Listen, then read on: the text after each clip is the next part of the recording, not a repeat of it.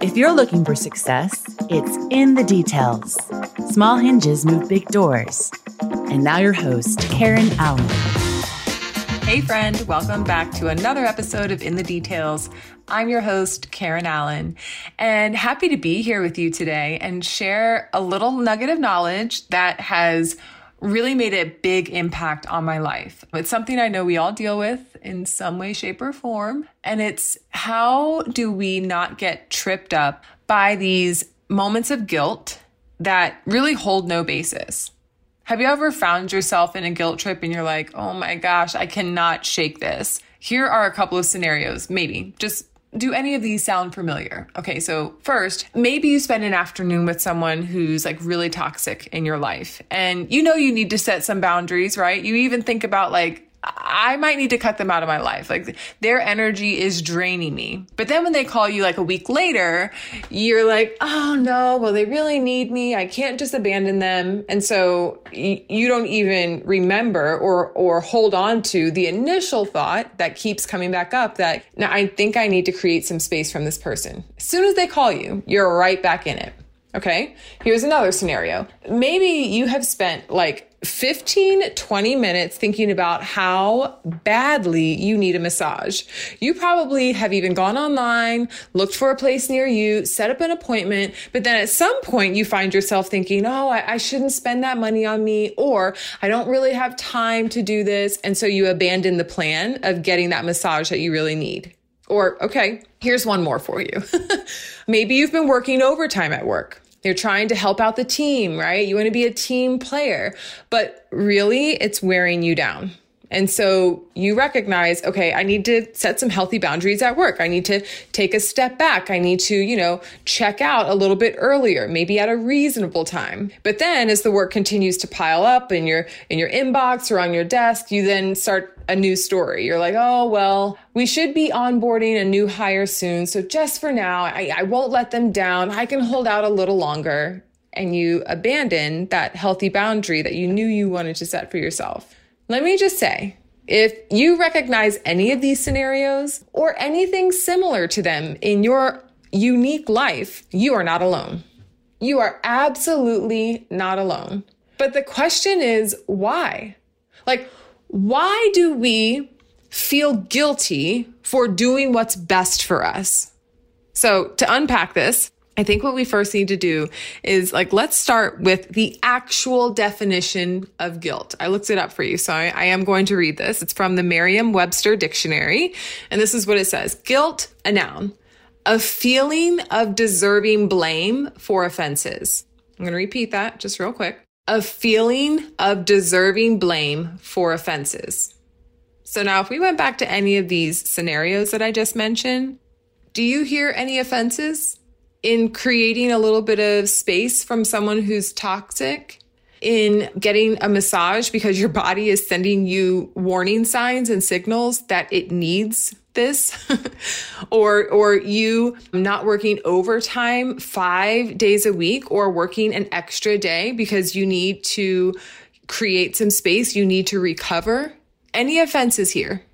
In every single one of these scenarios, we could even feel guilty for even thinking about a different route that is going to be better for us. And just by thinking of it, all of a sudden, a guilt trip starts to creep up. And then it keeps us from taking action because essentially what I think happens is we're already anticipating who we might hurt or let down or disappoint. It's so wild. It is so wild, y'all. But I have been there. And when I was trying to unpack this, I was like, whoa, we are punishing ourselves for even thinking about taking better care of ourselves. What is that about? What is that about? We talk ourselves out of necessary changes sometimes, and we overanalyze every possible what if. We could even be telling ourselves that wanting what's right for ourselves or for any area of our well-being, or even our quality of life in general, that even wanting what's right for us could be selfish. That's selfish. Why would you do that? But here's where I want to just say, let's stop it right now, right here. Because what you focus on gets bigger and it becomes your reality.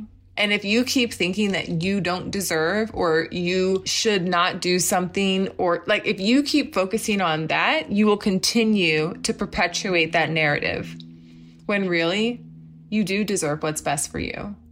And only you know what that is. So we need to release any guilt tied to disappointing others. When you focus on all the ways that you might disappoint other people, you lose sight of all of the positive ways that this particular choice or this moment could impact your life. I say this a lot to folks because it was an eye-opener for me, but where your attention goes, that is where your energy continues to flow. So you need to give your attention and your energy to the things that are going to reciprocate peace and joy and health even. When you stop dwelling on how a decision might disappoint someone else, and when you shift that attention to why this choice is good, hey, maybe even just downright necessary for you, then that gets better. That gets bigger. That is where your energy will flow. So you're either going to make the false sense of guilt really big, or you're going to make your peace and your sanity really big. The choice is yours. So real quick, let's just go back to those oh so familiar scenarios. So you're thinking about pulling back from a toxic person in your life, okay? Your first instinct is to worry about how they'll react, and what you may even do because you're thinking about it is you start to sacrifice your sanity for their feelings. But if you stop and shift to thinking about how distancing yourself from this person would bring you peace of mind and free up the mental energy that you could spend on the relationship, that becomes the heart of your choice to do what's best for you. You're thinking about getting a massage, the second scenario, okay? And I've talked about this like so many times, how important it is to like really heal your body inside and out. So you're thinking about getting a massage, and your first instinct may be to think that there are a lot of other ways that you could spend that time or that money. But if you stop and shift to thinking about how that money and that time is an investment in, and it's supportive of your mental health, it actually becomes a focal point for a very good investment. Now, how about this last one, the third one? You're thinking about setting some firmer boundaries with your work schedule, right? And so your first instinct may be to think about how you will let down your boss or how you're going to let down the team. But if you stop and shift to thinking more about how that time to decompress is going to help you to have more energy and more focus and more creativity and allow you to bring your best self to all areas of life, your work, your family, any other commitments, then that is the truth that gets bigger, that then grows. Now listen, I know that there are going to be some people who are hearing this and, could argue that both the things are true, right? Scaling back my hours would disappoint my boss, and it would help me to get the rest I needed. Yeah, you're right. The difference is, and what I'm suggesting is, where are you putting your focus? Where are you putting your energy? Which of these scenarios becomes the dominant story that you lean into?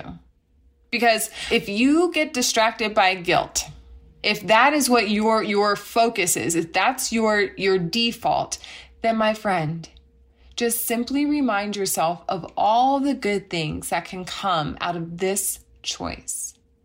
Instead of feeling absolutely gripped by guilt, just keep gently pulling your focus back to the good. Because you know what? Guilt is kind of like empty calories. It serves no purpose, and it is not healthy for you. It fills you up for the moment, but in the end, it leaves you feeling hollow and empty. So what's the answer? I would say, and this is evidence in my life, be brave enough to do what's best for you. Because then and only then will you be able to put a guilt trip in its proper place. I hope that helps.